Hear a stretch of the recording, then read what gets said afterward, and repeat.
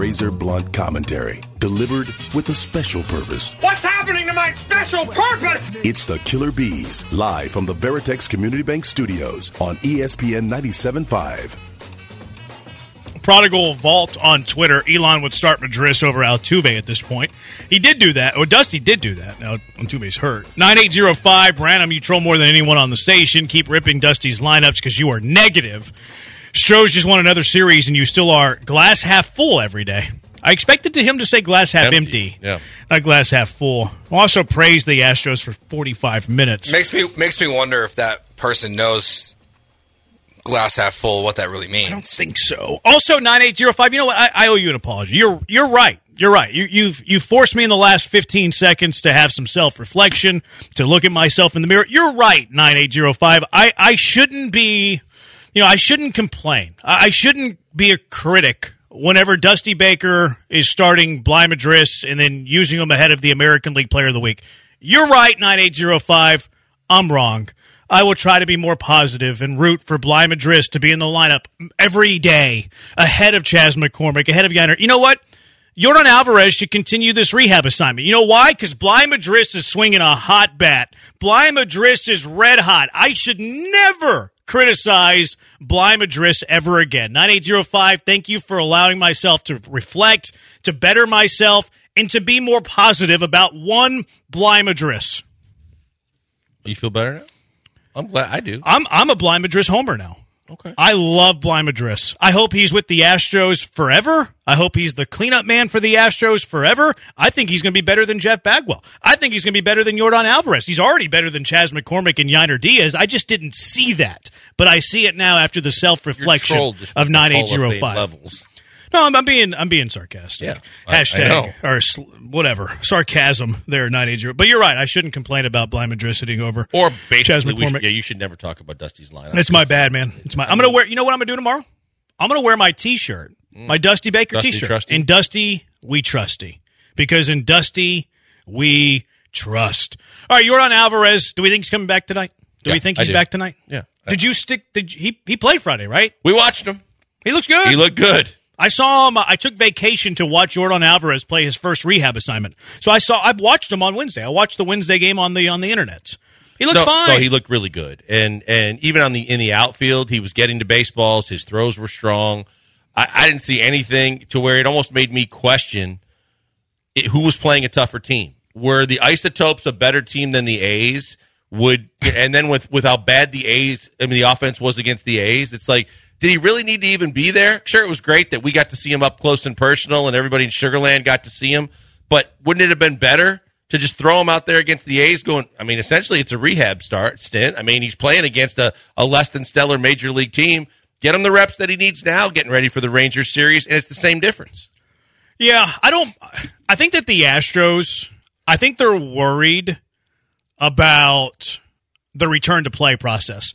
Remember the whole Michael Brantley getting close. Remember James Click last year whenever they felt like they brought up Jake Myers too early and he wasn't quite ready. I think that the Astros are very, very worried about their return to play. Because could have Yordan played in the Oakland series? Yeah. I don't think Yordan really wanted to go to Oakland, but that's besides the point. But I think the Astros are uber careful about their return to play because of their recent history with their return to play. That's fair. I'm just looking at it going, if you were coming back from injury and you're ready to go and you're playing the Rays or you're playing the Rangers right away, then I totally get it. Just don't throw him into the fire. It took Altuve when he came back from one of his 4 injuries, as you mentioned, the first big injury after the thumb. It took him a week or so to really settle back in. Yep. So you don't want to throw him into the fire in really high intensity moments against better teams. But when you're playing in a week where you're playing Colorado and Oakland, why not just we were talking about it, trying to figure out when he would go anyway, but it just seemed to make more sense when you're a team as good as the Astros and you're playing teams as bad as Colorado and Oakland. Is there really much of a difference to where you could have thrown him back into the lineup? I think it's not about Yordan. It's not about Alvarez. It's about the options that are going to occur when you call him up and you're wrong and he re-injures himself in that first game. and then you have to send someone back down and up. It's not even that. You're wasting minor league players' options. But it's a good point, but I think it's a peripheral point because I think it's more about the optics. I think it's the recent history of the Astros getting guys closer to the majors when they weren't ready coming off of injury. I think it's the optics more than anything. Let's say, and knock on wood, keep your fingers crossed, let's say Yordan Alvarez re-aggravated his injury, whether he was playing with the Spacers, whether he was playing with the Houston Astros against the A's. If he re-aggravated his injury in either one of those scenarios, which one are the optics better? It's that he's playing in AAA, even though it's the same exact thing. Even though him swinging a bat against the Isotopes as a member of the Spacers is the same exact thing as swinging a bat against the Oakland Single A's as a Houston Astro. But if he got hurt as a Spacer in a rehab assignment, well, this is why he's on a rehab assignment. If he got hurt against the Oakland Single A's after the Astros have this bad run of bringing players up too early after injuries, people would be criticizing them nonstop. So that's the reason they did it. I'm not saying you're wrong because I agree with you, but that's the reason the Astros went this route with Yordan Alvarez. You're right. And this is from a team and, quite honestly, a PR staff as it relates to medical issues that has had enough, quote-unquote, missteps or kind of awkward ways that they've let people know things are going on or not going on too, that everything gets scrutinized and you're going to get hyper scrutinized. And you're right. If you did it the way you just described, if he gets hurt in Sugarland, no big deal. If he gets hurt because you rushed him back, now everybody in the organization is under the chance that they can face the same thing. Yeah. He's playing a few innings in left field. He's swinging a baseball bat 3 times a game. It's the same thing. But if you did it at the major league level, everybody's going to hate you. If you did it at the minor league level, well, this is what rehab assignments are for. Do I think that's backwards thinking and flawed logic? Yes, I absolutely do. But I believe that's totally the reason why they did it. I think it's also like I kind of wonder after that first game with how good he looked, 108 off the bat right away. If they weren't playing in Oakland, if maybe it'd be different. Closer. Like if they were playing at home.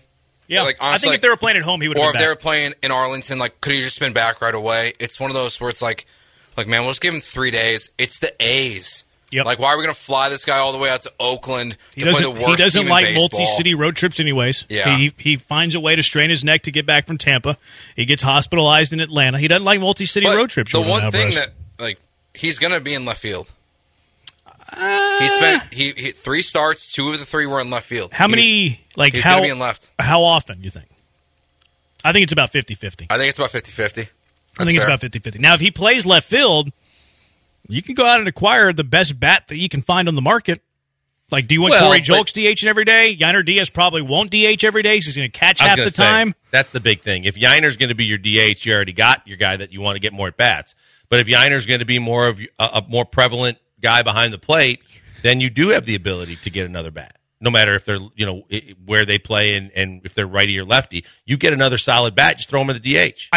So I think they're going to catch Yainer more. I don't think he's going to be the primary guy, but I think he's going to start 40% of the games behind the dish. I also think because of these younger pitchers that he's had a lot of experience with too, Dusty likes that, so he doesn't have as many reservations as he had earlier in the season of just saying, yeah, I want to see him catch these guys because he's been good catching these guys. That was the other thing that bothered me about yesterday's lineup was that, like, if you're not going to – instead of playing Bly Madris at first so Abreu can DH, Diaz should be at first and Maldonado should be catching. Well, he wants Maldi to get a day off. I know, but like if you're going to put together a poor lineup with a poor hitter, at least keep Maldi in it. I don't hate that Bly played, to be honest with you. Like I don't hate that you just Bly. don't like where he was hitting. I think it's ridiculous to have him hitting ahead of the reigning American League Player of the Week, one of your best offensive players all year, and then one of your best power hitting guys in Yainer Diaz. I think it's silly. It does. There's no rhyme or reason for doing that. Now, look, I think you need to get Abreu off his feet. You need to get Maldi off his feet. Dusty doesn't have tons of options right now. I have no problem with Bly starting a game against the Oakland Single A's on a getaway Sunday and a day game. Hitting in front of Chaz and Yainer is mysterious. It's not good. But can I just throw out one other bad, because I know it's something that you and I both feel is a hot button. Maldi was half-assing it again behind the plate. That's who Maldi is. I mean, he's just become, instead of a guy at least known for his defense and his thinking as a backstop and his psychology with the pitching staff, he's just lazy.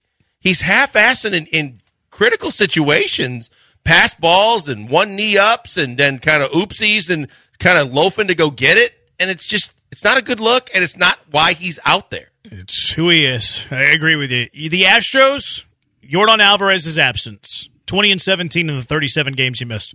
That's a victory for me. You were without one of your best offensive players, and you missed Altuve in the last 15 games of these 37. You go above 500, 3 games above 500 to be exact, without Yordan Alvarez. I think the Astros handled these 37 games very well, and I tip my cap to Dusty Baker as well. No, it's a well-done job of treading water when you start thinking about, when I said, it's one thing when every now and then in a baseball season you find, that diamond in the rough for a year that comes out of nowhere and helps you. We're talking 5 to 8 guys this year have done that, and that's to the point of what you were saying.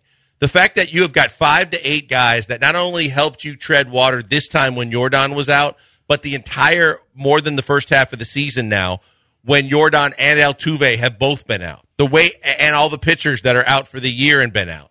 All these different guys that have stepped up majorly to help you have taken this season and made it salvageable and still possible, as opposed to disappointing and almost out of reach gone. And that's something that leads itself to what you're talking about with that record and overall their record at this point in the season. Without the Corey Julkses and the J.P. Frances and the Dubons and Chazes and Belaks and even Blancos and guys like that and the emergence of Yainer Diaz, where the hell would this team be? They'd be lost. Yeah. They'd be lost. And I do think you have to give Dusty credit, too, for getting the most out of those guys. Sure. Like, a lot of people wouldn't have played Corey Julks as much as Dusty. Now, Julks has regressed a bit here. Dubon has fallen back to the mean a little bit, but Dubon's still a good solid Major League Baseball player, best suited in the utility role. But then also what you lost in the rotation. Look how many innings you missed without Luis Garcia. You never really thought Lance McCullers was going to be back. Without Jose Urquidy. You've patched it together, and you've positioned yourself in a decent spot when you hope that you're getting Yordan Alvarez back for good, and then potentially Jose Altuve back relatively soon. Getting out of your own way with Chaz. Whatever the hell that was or wasn't, stop tinkering around and screwing around with him and realize this dude has been doing it for you. Let him do it daily. Throw him out there more and stop worrying about all these other hang-ups and realize he's your best option, and he's also doing what you need him to do when you put him out there. I think he's doing it. I think he got to that point. Yeah. You know how much I was upset about opening day and opening week and the way he's handled a lot of the Chaz stuff, but whether he now wants to even spite Chandler Rome in the way he handles it, the fact that he was finally able to get over that hurdle and realize, I just got to put this kid out there because he's doing what I need him to do. Yeah. He still hits behind Bly Madris, though. But self-reflection, we don't care about those things anymore. 713-780-ESPN, HRP listener line, 713-780-37. I hope Bly Madris is in the leadoff spot today in the leadoff spot. That's fine, too, because we love Bly Madris around here. He's a killer bee, after all. Texans training camp opens up on Wednesday. What are the biggest Texans training camp questions that you have? 713-780-3776. It's the Killer Bees on ESPN 97.5 and ESPN 92.5. ESPN 97.5.com. Tiger Friendly Radio. And he said, well, obviously you want to watch the guy with the big one. I said, well, you ain't that straight.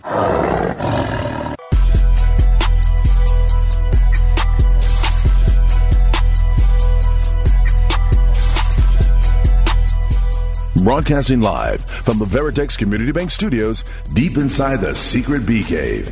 It's Joel Blank and Jeremy Branham. Killer Bees, ESPN 97.5, ESPN 92.5. I'm gonna be out there at training camp on Wednesday. I'm just gonna make that proclamation now before I run it up the ladder. And I'd like just to remind you, I do own a Flappy hat.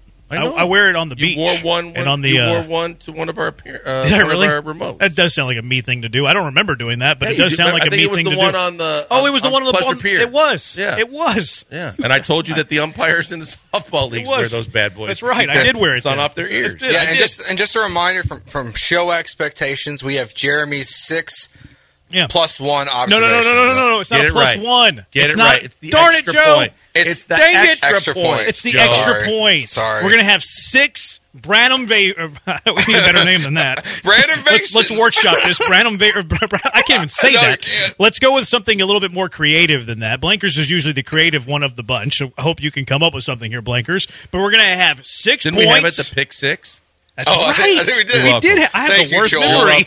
I'm here for you I guys. have the worst Monday through memory. Friday. Yeah. So The pick six with the extra point. The You're pick right. six with the extra point. So look for that. I don't have to write about this though. I don't have to post this on the website. No, you just I have don't to, want to do that. Just type it on your notes on your phone. Look, we're just talking about it. Yeah, we're just talking. I don't want to post this and publish it. I don't want to. No, we'll just I'm not do going to go it, and then start I'll my tell- Texans I'll- website. I can tell the sportsman people, hey, we did this. Yeah, it's not going Okay. to be an article. Yankee. Rest assured that Brandon That's fine. and Jack are going to make sure that they put it out in video. I just don't want to go type 400 words. And No, then, hard pass. Okay, yeah, I don't want to do any of that. Don't type it. I don't want to do any journalism type of thing. I'm not a journalist. You I don't can want to do any verbalize. journalism. Yeah.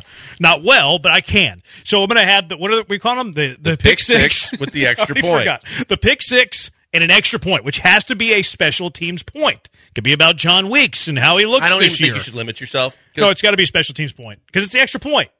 Yeah, but it could be anything, not just full X's, not offensive I don't know. or X's Yeah, and I O's. mean, special really, teams. I feel like I really Special need teams. like something about John Weeks or Yeah. Kaimi Fairbairn or whoever the punter Like, is. what color are his socks today? Like, how much is Okay. he sweating today? I was actually wondering, whatever. like, Who what- knows? I think the Nothing's extra off point limits. could be, hey, and by the way, Cal was flipping burgers and Hannah was passing out flyers. Like, That's do we- making my top six. That's making the pick six. You kidding me? well, at least like, the what obser- number that does means Kyrie the Fairbairn observations wear are this going year? up in quality. Yeah. Well, that's that. We're gonna have our feet on the ground to Yeah. give the people what they want to know. They don't want to know who the fifth string wide receiver is going to be. They don't care who Shaq Mason's backup is. They don't care how Jarrett Patterson is looking like. Well, they did They up care until, about like, a week ago. Is it 90% lean meat? Is it 80% lean meat that Cal McNair is having at the cookout? Those are the things we crave. Those are the things that we want to know. And that's the kind of stuff that the pick six and the extra point is going to bring to you. So we'll ask you, listener,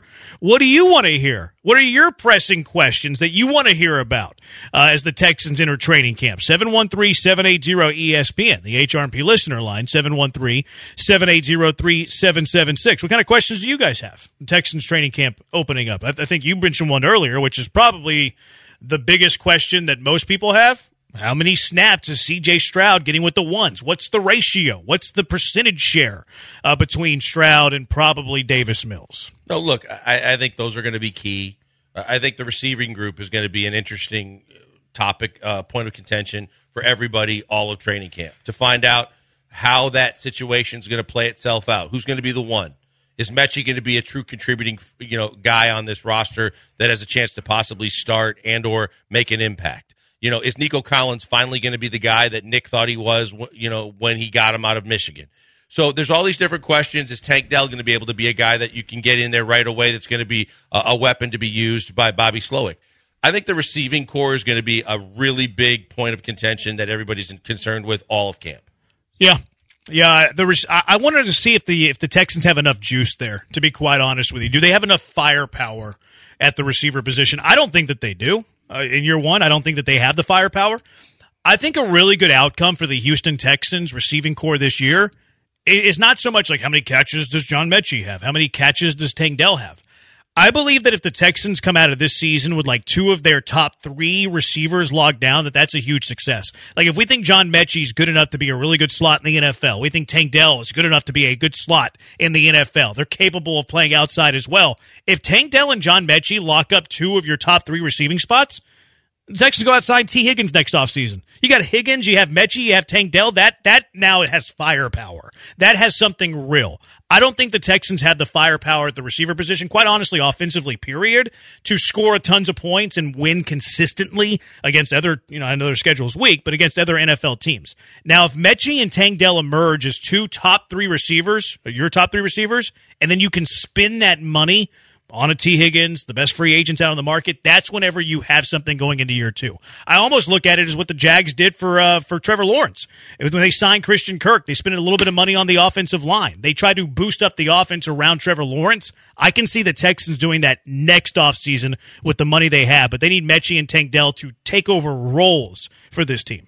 No, you're right. And that's why I said I think there's going to be a lot of focus on that. I think that when we look at the secondary, everybody's going to be watching what is going to happen with Stingley. I think we know that Kenyon Green is coming off a medical procedure now, but the minute Kenyon Green is on the field and Kenyon Green's doing everything with the offensive line, with as much money and effort as they put into reconstructing and solidifying this offensive line, people are going to be watching Juice Scruggs, and they're going to be watching even more so Kenyon, because Kenyon's the guy that a first-round draft pick was spent on, and he really underperformed a year ago. So there's plenty of stories for you to be covering on a daily basis that are going to show that you actually elevated your game to big boy status.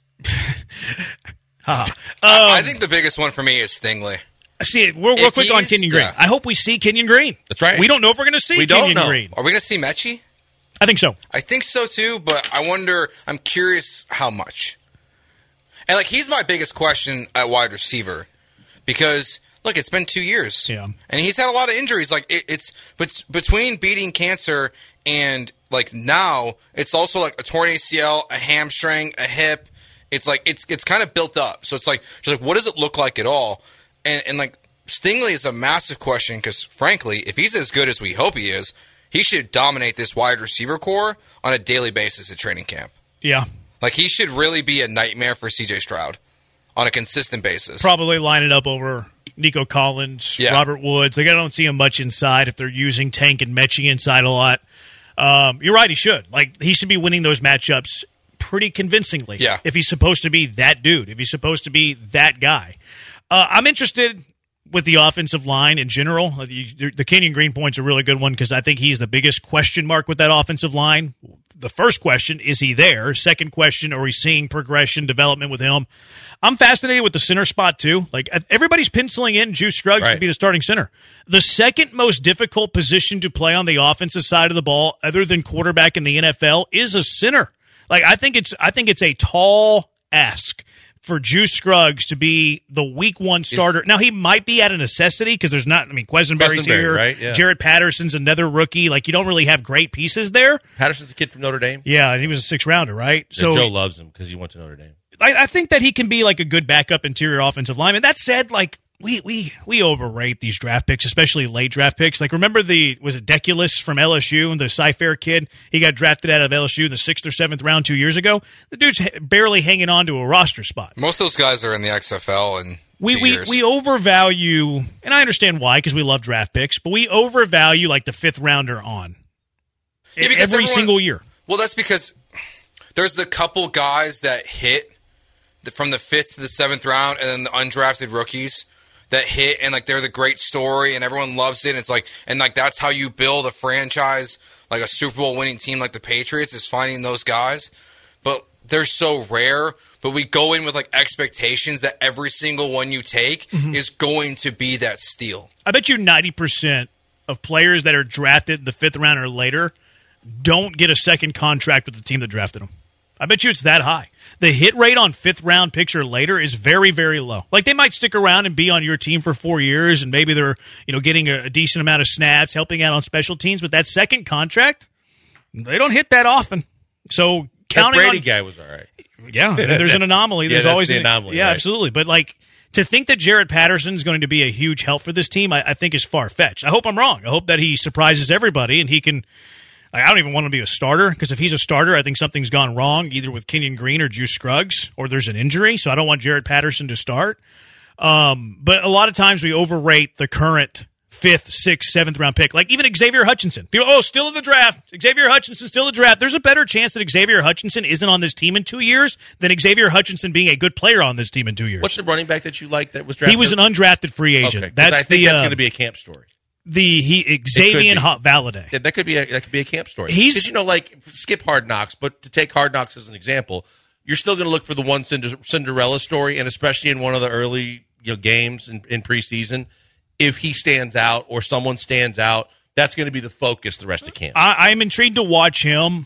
I think we might be underrating the Texan running backs after Pierce and Singletary. Like, Mike Boone wasn't bad. He's been hurt a lot, but he wasn't bad. Valladay, I think, has some juice. Dare, whatever. Dokes, whatever. But I am interested to see Valladay. Someone said 9780 want to watch the Steven Nelson saga. I think there's going to be much ado about nothing there. I think Nelson's going to be there. I think Nelson's going to participate. I think Nelson's going to play his final year of his contract and then be on a new team next year. I think you're right. I really don't think it's more to it than that. We're not dealing with a guy that's in the prime of his career, that's a guy that you can't do without, that has all kinds of negotiating power. We're dealing with a guy that really kind of resurrected his career a year ago, showed some good things. Yeah. But there's there's plenty of reasons to believe that he's just going to be one and done for this season. And you just move on, and then he moves on too, and you wish him the best. It'd be crazy if he doesn't show up. He's not good enough to pull that stuff. That's exactly right. Because you were just on. Sign the guy you worked out. Sign Ronald Darby. I mean, that's a pretty steep fall off. But you want Steven Nelson to play football for you this year. Yes. But if he's going to hold out and do that stuff, yeah, see ya. I'm not and the Texans aren't also good enough to be worrying about that kind of stuff. Like if the Texans were a perennial playoff team, if the Texans had playoff aspirations, they do. But if we expected the Texans to be a playoff team, well, then you're probably dealing with the Steven Nelson drama if he's trying to pull that sort of stuff. But Nelson's not good enough of a player. And where you're at, first year D'Amico Ryans, you've won, 11 games in the last 3 years. You're also not pulling up with that. You're not putting up with that crap because you're not a team that really thinks of yourself as a playoff team either. Well, and your point is the most important, which is you're not good enough to think you can hold the team hostage or over a barrel and think you're going to get your way. They gave you an opportunity. You took full advantage a year ago. I love the way you played a year ago. I expect you to be out there to play again because guess what? You're getting an opportunity to play for your next contract. It may not be here, but if you play well, and play well again, you could get another contract in the NFL that gets you paid very well. Alex says, does Cal use turkey burgers or Angus beef? I'll try to get to the bottom of that. He says Cal burger better than Trill burger. I don't know. Do you know, E? Do you know this? 713-780-ESPN. You can keep telling us what you want me to look at for in training camp Wednesday. I'm not going to commit to Thursday, Friday. Joe, do we know if I have credentials? Are they going to allow me on the grounds? Was I supposed to do that? Are they going to allow me on the? Well, maybe I won't be there on Wednesday. Your observations are going to be from. Let me send an email. I'll get That's what you should call it. Can I get one of those lifts like Innis did that one time? Did he get a lift? Yeah, he did like a crane. I'll get one of those. Out too. From the lift? He did get kicked out. No, he got kicked out of Texans training camp. But I think that's why he got the lift. That's why he got the lift. Because he put the lift outside of Texans training camp, and then he went up on the lift and watched it from afar. He had mud calling into a radio station, and they kicked him. They yanked his cred. If they do not credential me, will ESPN 97.5 rent me one of those lifts? No, absolutely not. Okay, so my status for Wednesday's questionable. Here's what you should just call it: observations from behind the chain link fence. Because you'll be behind the fence observing training camp. All right, I might have to do that. I'll get creative. 713-780-ESPN. It's a Mailbag Monday. You can ask the Killer Bees whatever you want. 713-780-3776. Mailbag Monday with the Bees on ESPN 97.5 and ESPN 92.5. ESPN 97.5 and 92.5. You're hooked up with it. You hooked up with it. You decided to marry it. I told you I wasn't into it. You said it didn't matter. You've got mail. It's Mailbag Monday with the Killer Bees. Something's in the bag. Mommy? What's in the bag? Oh, what's in the box?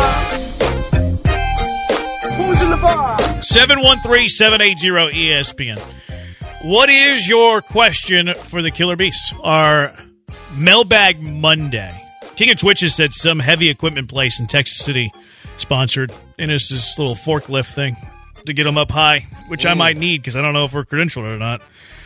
We've said some. You got connects on the north side. They might be able to. We didn't. Remember, we didn't get that football and beer though. So I don't know if we're in the best grace, like in the golden graces of the Houston Texans right now. I don't know. Yeah, I don't think they like us a whole lot. I can't imagine why. Why wouldn't the Texans like us? But when JJ left, JJ was signing jerseys for everybody and their mother in the media, and we didn't get those either, except for Lance.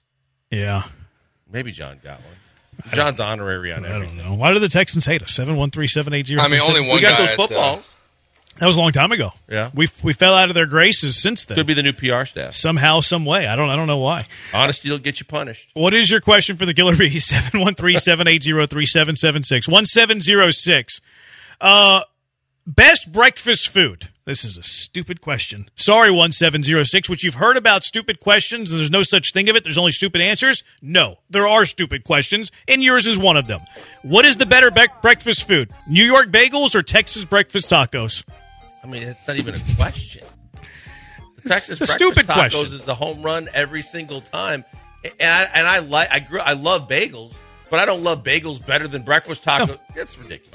I don't hate bagels either. Bagels are fine. Bagels are kind of mid. Let's be honest. Bagels are kind of mid. It depends on what you put on them. There's some good bagels. Yeah. No, but what you're putting on them is enhancing mediocrity. Sure. So like if you put like a good cream cheese on it, or lox if you're a lox guy, and capers if you're a capers guy, you're enhancing the mediocrity of the bagel. The breakfast taco is elite from the start. But have you ever had a real New York bagel? I have. It doesn't make sense to me why they are significantly better in New York. Like it's the water.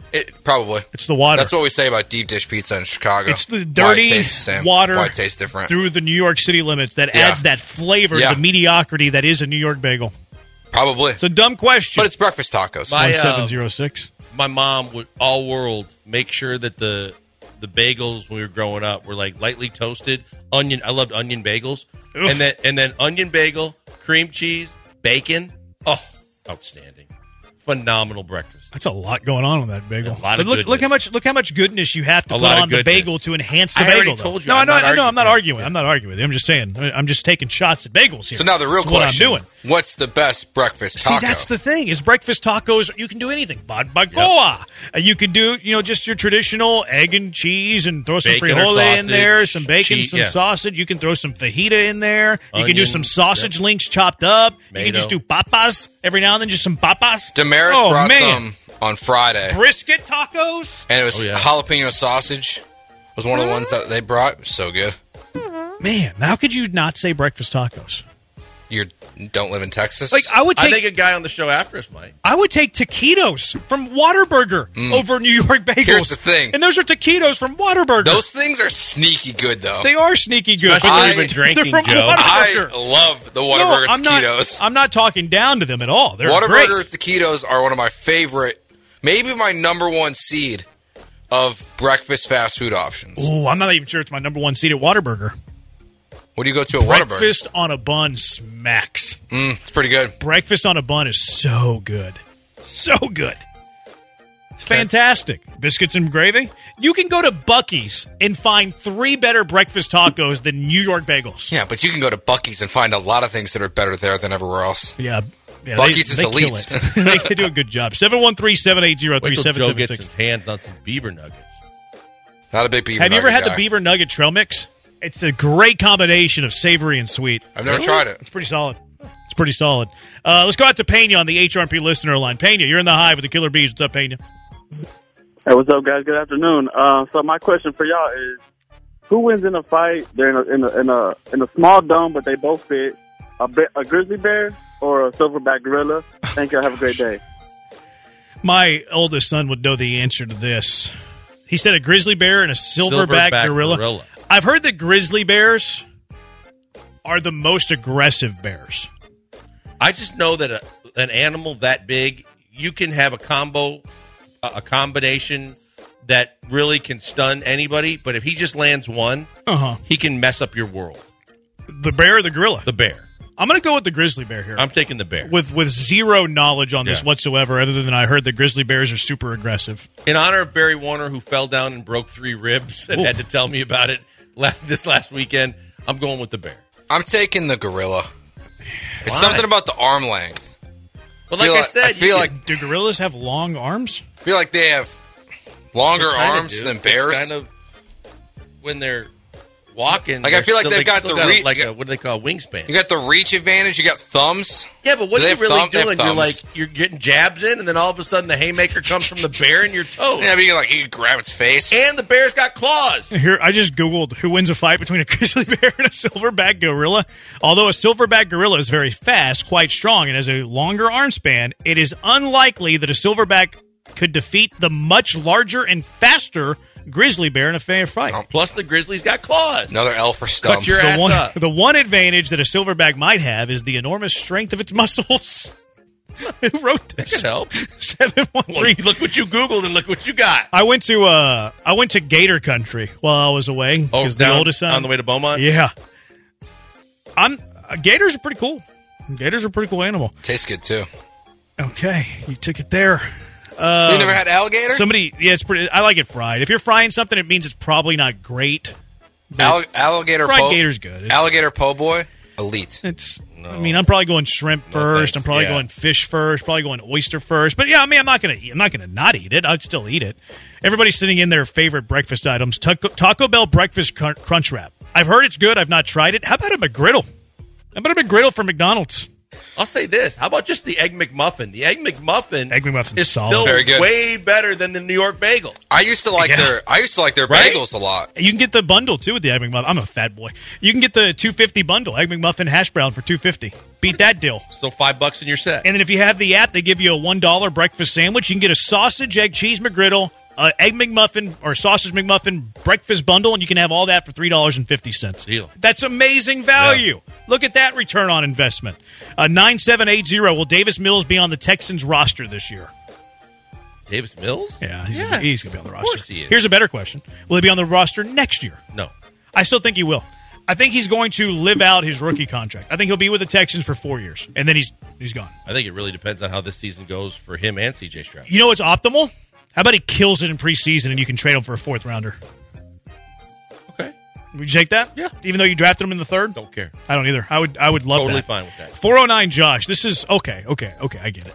Would you rather be Robert Horry or Barry Sanders? Well, this is an easy answer A for me. champion or a quitter? That's one way to put it. yeah, but a quitter that's going to be in the Hall of Fame, that's going to be rolling in it. I don't think that no matter what Robert Horry does endorsement-wise, he's going to come close to what Barry Sanders is rolling in when he does endorsements and national commercials and other things that he keeps getting as well. I get it. He never won a title. He's still going to the Hall of Fame and considered one of the greatest to ever do it. Robert Horry just got a whole lot of jewelry. This is an easy answer for me. Robert Horry has achieved greatness in his field, just like Gentle Ben has achieved greatness in their field. I gotta go. Robert Horry and Ricky Ford, they do a little business together. Robert Horry does a little endorsing for Gentle Ben, and we're going to have Robert Horry recording a commercial here pretty soon. So the fact that Robert Horry is affiliated with Gentle Ben and Barry Sanders is not affiliated with Gentle Ben, Robert Horry by a mile. Here's the thing. Welcome to Flagship Radio. You want to talk about, how much money do you think Barry Sanders made after his career? He probably. I don't know if he does and seeks the autograph signings and appearances, but he's capable of it. Yeah, you're right. He still does the TriStar TriStar shows and the autograph shows. I mean, look, Robert Horry made $53 million in his NBA career. Barry Sanders made $35. Robert Horry. Robert Horry, more champion, money, more rings. Robert Horry, champion, money. Big Shot Bob. No CTE. No CTE. Good knees. Maybe. Probably better than Barry's knees. Maybe. He's taller. He's taller. Not as pudgy. Robert Horry's the answer. Robert Horry. It's a no-brainer for so many reasons.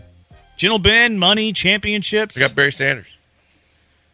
All right. Barry Sanders doing MGM now commercials. He's got a couple of different commercials. He really likes anonymity. He does not like any Barry, what a weird question. But that is really weird. Robert Barry Horry or Sanders. But Barry Sanders has to hang out with Baker Mayfield and Kyler Murray. That's a ding, man. And you know what also stinks for Barry Sanders? Oh, yeah, he gets that one, too, for the Heisman. Yeah, but I don't want to hang out with those clowns. He also played for the Lions. His whole career, he was with the Lions. He goes to be recognized at football games. He has to go to Detroit. They wear bags on their head because they're so embarrassing. Did he have a playoff Brendan win? Riley, Barry? he was here. I was going to say they have fans like Brendan Riley. Yeah. Now, he's a little fan. He liked Matthew Stafford. All right, that does it for Mailbag Monday. If you have any other questions you want to ask the Bees, just tweet them at Pac-Man Joel. Should Houston sports fans rep Oilers gear now? The Oilers, or the Titans, have unveiled. A massive issue today. They've unveiled their jerseys that they're going to wear 3 times this year. They haven't said against 2. But should Houston sports fans rep Oilers gear now? Is it weird? 713-780-3776. Killer Bees, ESPN 97.5, ESPN 92.5. ESPN 97.5 and 92.5. Right where you belong. That song belongs to me! It's time to sit back, relax, and enjoy this next bit of brilliance with Joel and Jeremy. Live from the Veritex Community Bank Studios, it's the Killer Bees. Next bit of brilliance. That is true. Oh, we saw the news over the week. Amy Adams, not the actress, the owner of the Tennessee Titans. They posted some pictures. Tannehill, Derrick Henry in the throwback Oiler gear. The Love You Blue. Love You Blue is actually going to be written on the inside of the jersey, right? On the inside of the shoulder pads. You're not going to be able to see it, I don't think. I think it's on the inside of the jersey for whatever reason. Okay. Should be on the outside. But now that we've seen this, should Houston sports fans rep Oilers gear now? Is it weird? And I guess to peel back the curtain a little bit, I'm wearing a Houston Oilers t-shirt today. I am wearing a throwback Houston Oilers hat as well in an act of, I guess it's not so silent, protest towards the Tennessee Titans. Do you think it's weird now for fans in Houston to wear Oiler gear? Well, it's awkward simply because of the fact that the team that's been yours all along, that you've supported and put your blood, sweat, and tears in, is now trying to be bamboozled and used as a pawn by Amy Adams and the Titans. It's a BS move, but it'll make things a little awkward for a while. But I think that, if anybody calls you on it, you just explain, look, I've been there, done that, been to games, and I supported this team all the way through. I'm not trying to make a quick buck on a team that, has no connection to the city of Nashville or the Tennessee Titans organization. So if that's how you want to view it, that's up to you. But I'm going to wear this T-shirt or this hat to support the team that I loved growing up and have always supported, which I doubt you could say the same. Look, I understand that the Titans they own it, right? They own the history. They moved the franchise from Houston to Tennessee, where the Oilers for a year or two moved to Nashville, changed their name to the Titans, kind of kept the color scheme. And I don't even really fault Amy Adams for doing this. Like, they're going to sell tons of merch. Like, they're going to sell ESPN right now. Big feature story. This is why Amy Adams did it. Yeah. Because in a year where they're trying to hang on as a franchise to any kind of popularity or any kind of marketing or cachet, now suddenly everybody's talking about the Tennessee Titans and the BS move of taking the Oilers colors and logo and uniforms and trying to max it out. So they're getting the run that she wanted, and she's also getting that last final FU to a city that her dad still, and I'm sure they all still feel they should be playing in. So I guess good job, but all you did was, I guess the end result was you got what you wanted because the city's pissed off at you again. And you never were loved here anyway because you left. So, way to go. Yeah, I don't blame Amy Adams at all for doing that, as I was saying, because they're going to sell tons of jerseys. They're going to sell the merchandise. They're going to have eyes on them. They're going to have attention. I don't really hold Amy Adams doing this against her at all. Now, I don't have great memories of Bud Adams, and I wish that the Houston Oilers would have never left town and that they would have been here. They would have continued on, and we would never have to worry about an expansion team and all of those things. I would have loved for them to stay here forever and ever, and we never had to have a period of time without the NFL, and we didn't have to have Bob McNair save us from not having an NFL franchise. That said, there's two things. One, if the Titans don't wear their Oilers jerseys against the Houston Texans, they are soft and they are cowards. If one of the 3 times they wear these jerseys aren't against the Texans, they are soft. If you're going to pull a move like this, you better wear it against the Houston Texans. They also wore their throwback blue helmets with the white oil derrick back in the day. So it's like the first time that they've done real... Like the one on your shirt. The light blue helmet. I don't think it was red though. Yeah, it was. I don't think there was red on it. Yeah, I think it was outlined in red. It wasn't. Was it? I thought it was just blue and white. I didn't think there was any red at all. Maybe I thought there was a really fine red outline on the derrick. But regardless, I mean, it's very similar to the one you got on your T-shirt. I trust your memory more than mine. But secondly, the other thing too is I don't think that if you're a Houston Oiler fan or you have some of the throwback gear or if you have some of the throwback hats that you should stop wearing it because of this. The memories are still yours. I understand that Tennessee owns the history. They own the jerseys. They own, can they retire Warren Moon's number, the honoring of Warren Moon. And I feel bad for those guys, actually. Like the Warren Moons, the Haywood Jeffreys, the Ray Childresses, all of the great players for the Houston Oilers in that time. They go get recognized in Tennessee. They don't have memories. Nashville people aren't like, oh, yeah, great, Warren Moon. They deserve to be in Houston for that. I feel bad for them for that. It's like clickbait, right? Even for the fan base to say, oh, we got you. We're using your stuff, but it's ours, and we're throwing it in your face. You know what? You can wear your stuff proudly going, no, because I lived it. I was there every single day, watching every game and hanging on every word coming out of every practice and all the things going on with the Oilers. Because they were good when they were in our city, when we were backing them. Yeah. So kiss my ass if this is what your way of trying to get some kind of minimal revenge. And I think they're doing it more for money than revenge. Maybe they're also trolling in the process because it's kind of funny, probably. Now, I don't even care that they're doing it. And I'm not going to be like, oh, this is bad to see Derrick Henry. And I don't really care about that. But my biggest takeaway from this is cool, Amy Adams, cool Tennessee. Y'all own the history. I understand that. Tip my cap. Respect that. But Houston owns the memories. They have the some of it have been great memories, but they remember Warren Moon in Houston. They remember Earl Campbell in Houston. They remember the 100-yard reception seasons of Haywood Jeffries. They remember Ray Childress. They remember Billy Bruce White, Matthews. Johnson. All of that. Those. All of that. So Nashville, they own that history.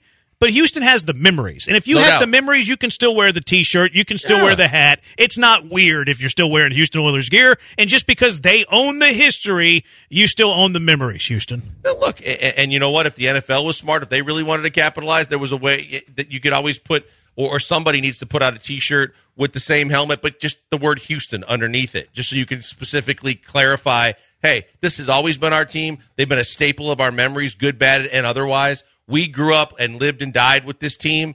You just had it handed to you as a funny way of trying to make money. And so you enjoy your quick couple of bucks in your pocket, and we'll never forget all the things that we went through, good, bad, and otherwise, to support that team. Memory still belongs to me. That's where I just don't get it from the Titans fan perspective. It's you don't have the pain or the memories. If you're my age, if you're 31, I don't have a single memory of the Oilers. Nashville doesn't care about the Houston Oilers. Exactly. If you go to sports bars in Nashville, you say, let's talk about the Renfro catch, no catch. They don't even know let's who that talk is. about Frank Reich. Who? Let's talk about, and they're going to be like, what? I don't get it. And Oilers fans, you go to some of the sports bars here, they're going to be like, which one was more painful? 35-3 with Reich, or the fact that you got screwed in a call in the corner of the end zone against the Steel? All these other things. It's just going to come flowing out because they know. The only thing that, I don't get it, and frankly, I don't get why he would do this but Warren Moon, just the way he was tweeting about go Titans and all that stuff, it just he crapped on him last year when he said at least mind. This organization cares enough to honor us and. But why would the Texans? That's a fair point. But why would the Texans honor him? We talked about it at the end of the week last week, where I was like, look, it has been bad on the Texans. It's been bad on the Texans that. Who cares who controls the colors, the logos, whatever? Just to what you were talking about, Jeremy. The memories alone says, as Houston football fans still supporting football in Houston, you'd love to see a halftime where you have Pastorini take the field and Earl take the field and all the different guys that were part of your childhood, part of the memories that made football king in the city of Houston. Have them come back out on the field and give everybody a chance to thank them one more time, take care of them, treat them like royalty. Because nothing's more painful than seeing a pan shot from the end zone when you play the Titans every year and seeing the names and numbers of the retired jerseys that have no connection to that franchise in the rafters in that stadium going, they don't belong there. 713-780-ESPN. Why would they honor them? Why would Cal McNair, Bob McNair in the past, why would they honor the former Oiler greats? I have an answer for that. Also, would you get a DeAndre Hopkins Oilers jersey? 713-780-3776. Killer Bees on ESPN 97.5 and ESPN 92.5. ESPN 97.5 and 92.5. You do like me. I just don't like you no more. You do like me.